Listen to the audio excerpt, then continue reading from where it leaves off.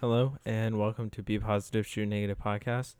Yes, we are back. It is season 2, and I thought, why not start it off with a bang and have the man, the myth, the legend, Ben from In an Instant. You guys know the deal, so without further ado, let's hop right in. So welcome to Be Positive, Shoot Negative podcast. How are you doing? Oh, I'm doing amazing. How are you, Joey? I'm doing great. Can't wait to hop in. Starting season 2. And Let's go. Season 2 opener? there you go. I thought it would be the best way to start off is with the man, the myth, the legend, Ben with In an Instant. So you came out of the gate running with your channel. How much do you feel that helped you, as well as what advice can you give to people who want to start a channel? Yeah, I think coming out of the gate with In an Instant on YouTube, hot. It was like I wanted to do a hot drop. I wanted to come in like as hard as possible because I felt like it's the best way to catch people's attention. I figured if I'm doing this, and I had like reservations about even doing it to begin with, I was like, if I'm gonna actually do this and I'm gonna like start a YouTube channel, I'm not gonna go in like half measure on this. Like I want to go big, and I wanted like people to be able to watch the first episode and watch the 60th episode and feel like it was all the same sort of feel. Like it wasn't like they'd start out and be like, okay, this guy was just like doing selfies on an iPhone and now he's got like a nicer camera. Like I really wanted to come out strong, and I think it was a tremendous help, definitely in terms of getting the channel off the ground. Um, in terms of like recommending that or not, it's tough because a lot of people might be apprehensive about getting into, putting themselves out there. And I don't want to be the guy who's like, yeah, you gotta plan everything 100% and make sure you have everything figured out, because then a lot of people just wouldn't do it. And I think a lot of like good voices wouldn't be heard. But I personally, like, my strategy was just go hard or go home. Yeah, you've you've done music videos and commercial work, and you could definitely see that help you and your channel. What are some of your favorite sets that you've ever done in your professional work? Yeah, I've done like a lot of different stuff. Some of it is like commercial productions for like broadcast. Music videos are always amazing. All of that absolutely was like a huge help in terms of coming into YouTube because, you know, just even having the production materials, having a studio, I mean, that's already like an advantage going into YouTube. But I think one of the most like fun and fulfilling experiences I ever had was this stretch where I was documenting the Arena Football League, which is a minor league football league, and I'd been a fan of it since I was little.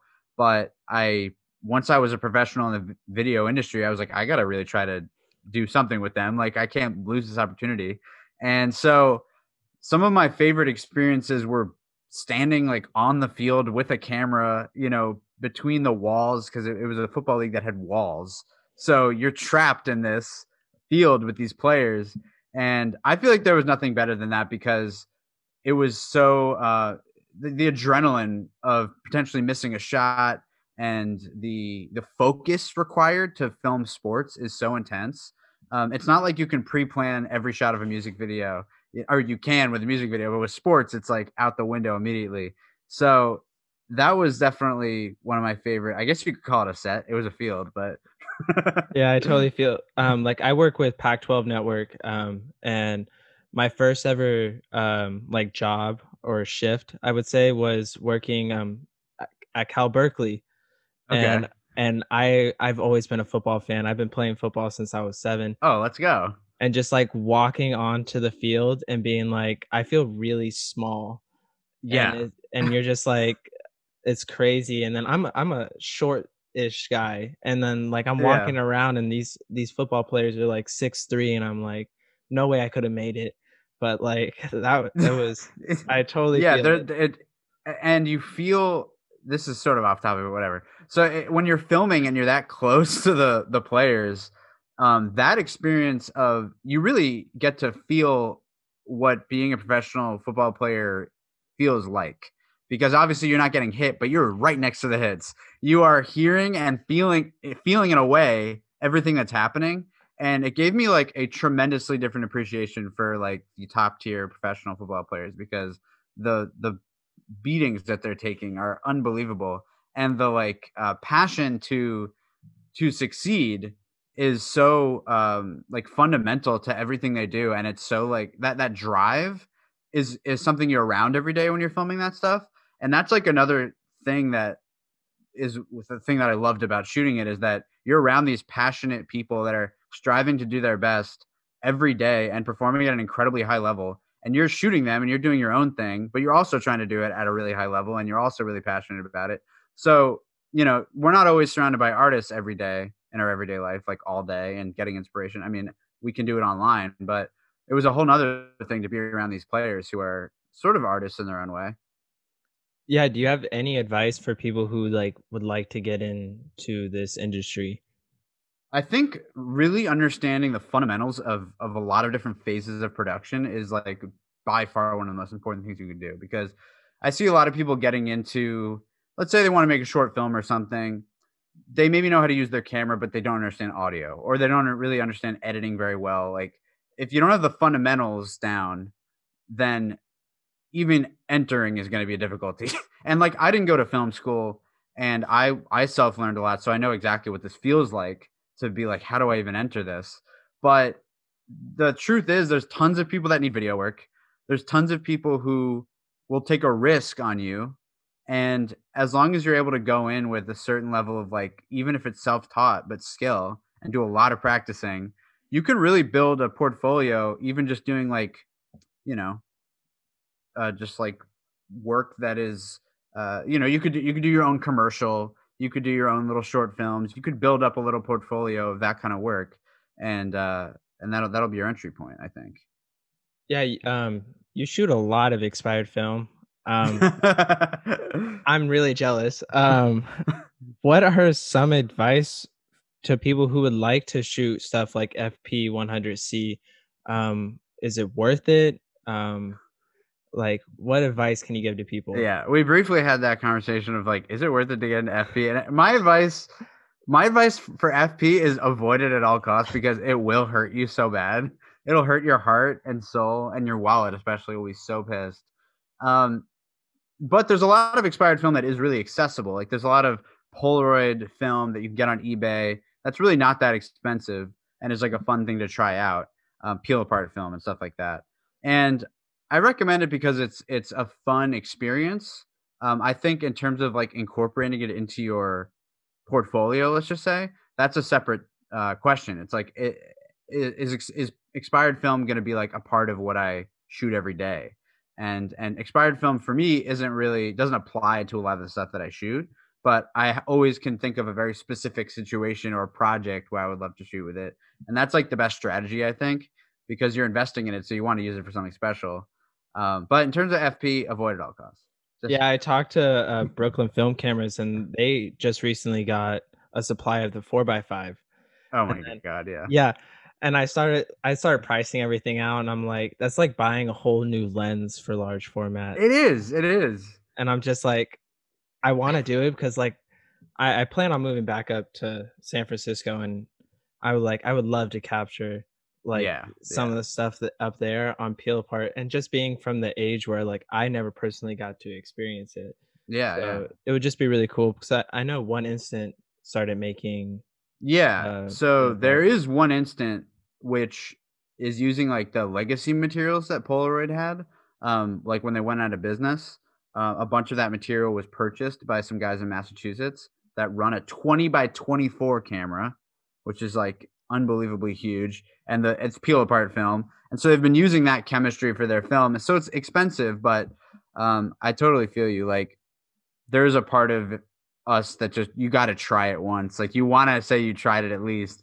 The 4x5 stuff is crazy. But what's hard about investing in like FP 100C, like the standard size film, is that it's for 2 packs you could be buying 8x10 film. Like, it just feels like, what am I investing in, for 10 shots of a film that was literally $9 a pack like 5 years ago. It's insane. Do you think they would ever bring back? Well, unfortunately with Fuji, they can't, because they, first of all, they scrapped most of the machinery, and they converted others to cosmetics machinery. Um, And Fuji just like Fuji doesn't have that much of a like a care for their diehards. Like they're a huge business. I mean, Fuji, they literally can't care that much. I mean, it's like, you know, they're trying to run a multi-billion-dollar conglomerate. Like they can't really be worrying about peel apart film. But so I don't think they would ever bring it back.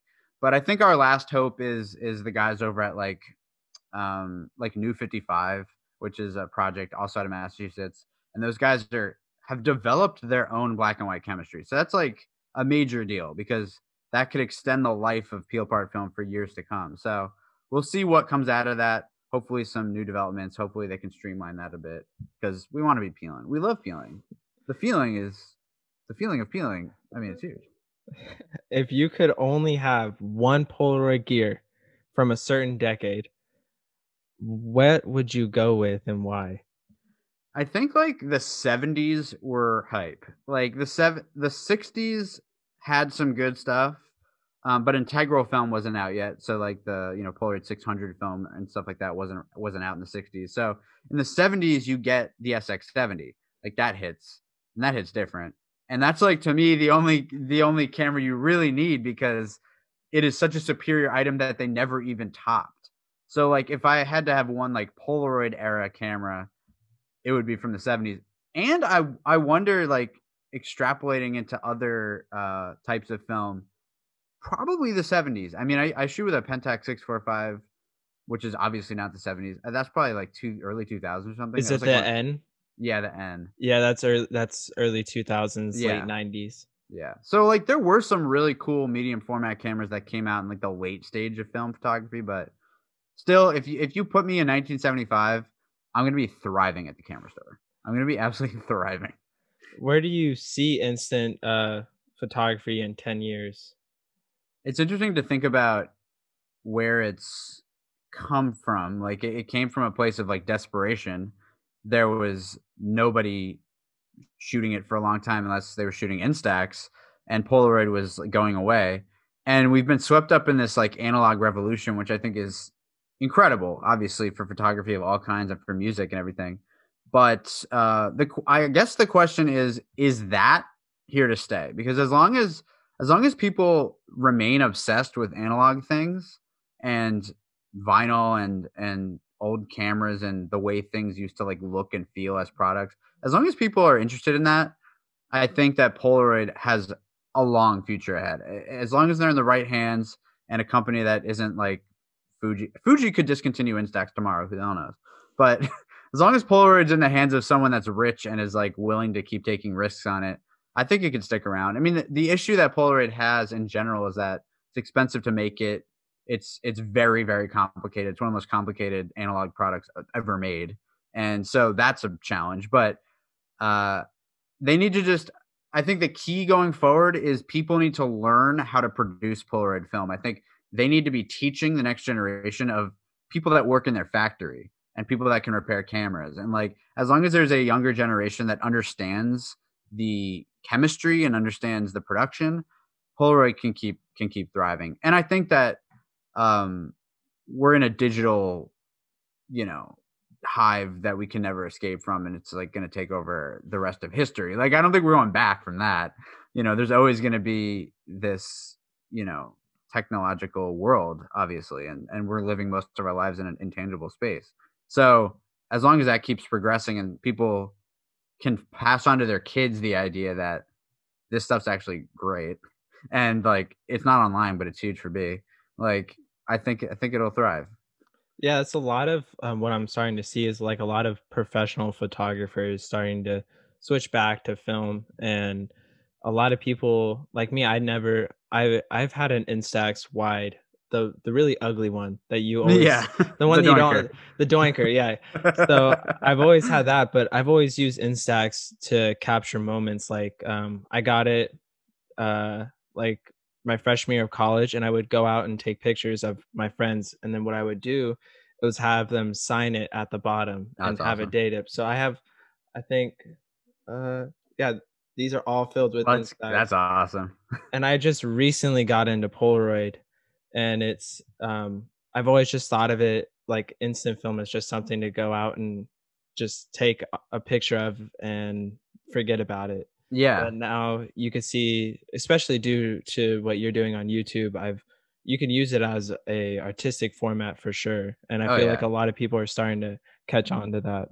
Yeah, I think that the chemistry is imperfect and so creative inherently that artists are gravitating toward it, where previously Polaroid was pretty like photorealistic back in the day. It wasn't photorealistic, it was still a really creative tool, but it was mostly being used for like snapshot photography for like families and stuff. But the new Polaroid film is so different and so dreamy, and it's cool to see the rest of the film community embrace it like more and more. I feel like there used to be a separation sort of between people who were shooting like medium format and Polaroid, but now I do feel like everybody's got like an SX70 or everybody's got like a Polaroid, and it's something to have around. I love seeing like I don't Nick Carver.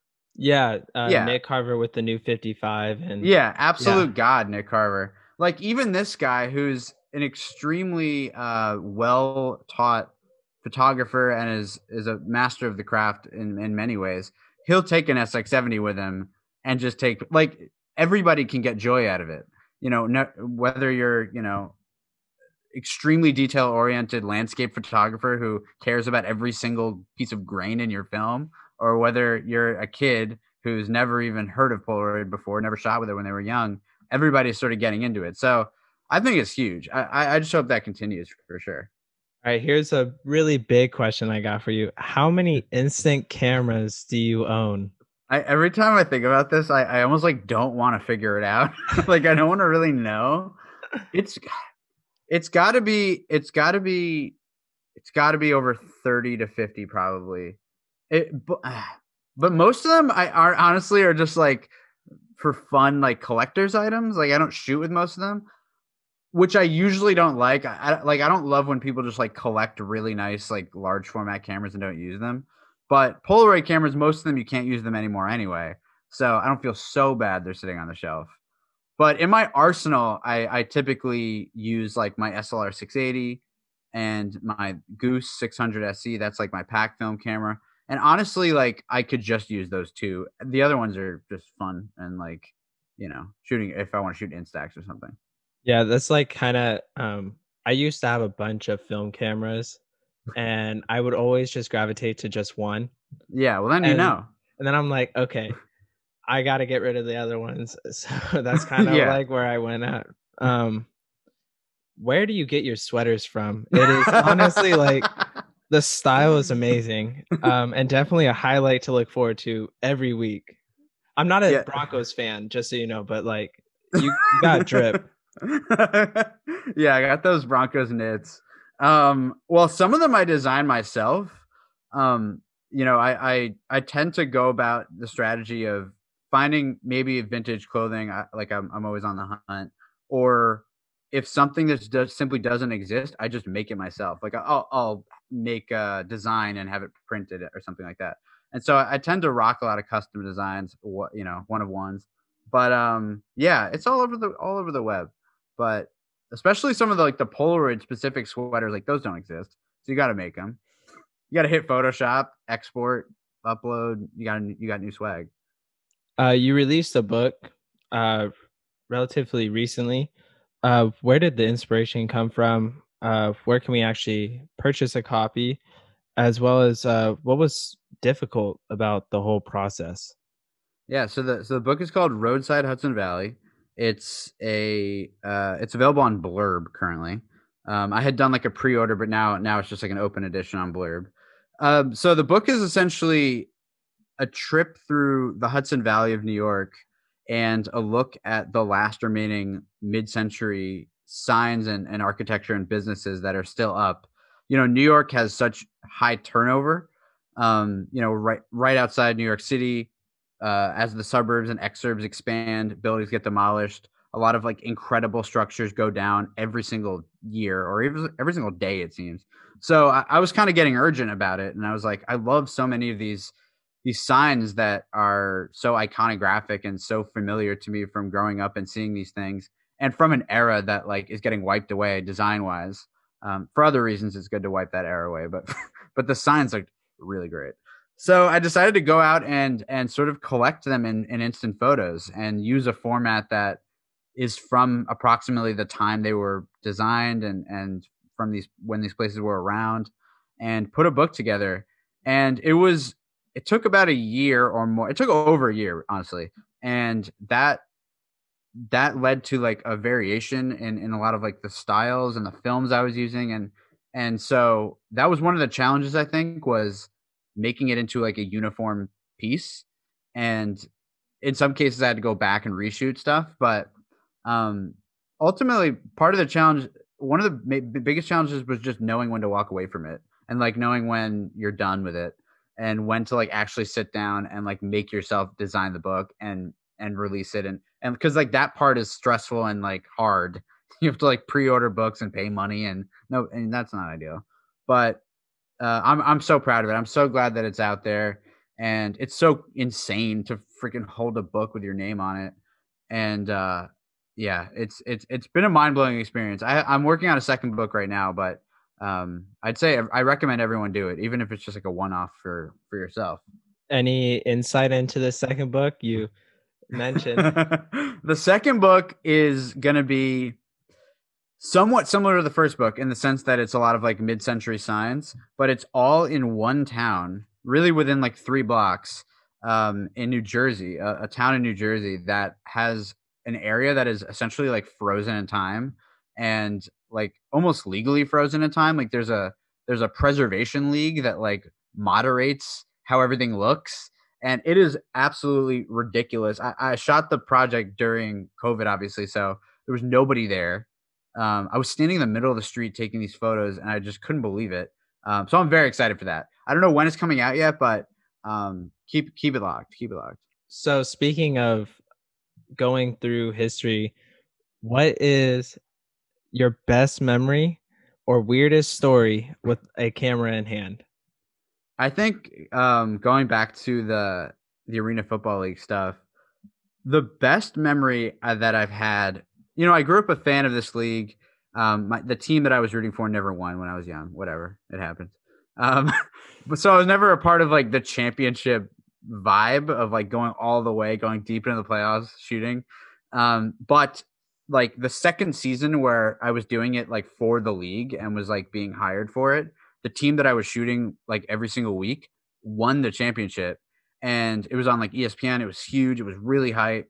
And I was in the locker room. I put my really nice camera down because I didn't want to get doused with champagne. But I brought my phone into the locker room, and that's a camera. I know I'm a little bit cheating, but I was like, this is as much as I want to risk with this.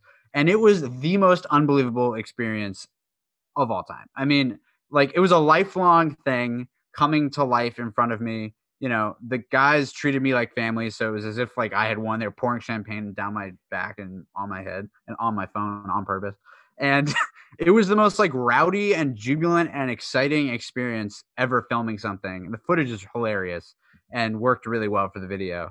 Um, so I think that's got to be number one. A lot of those experiences go back to that league, which is actually no longer around as of last year, with COVID and like a lawsuit. They actually folded after like 33 years. So that's in the past. But now I'm on YouTube.com, and new memories to come.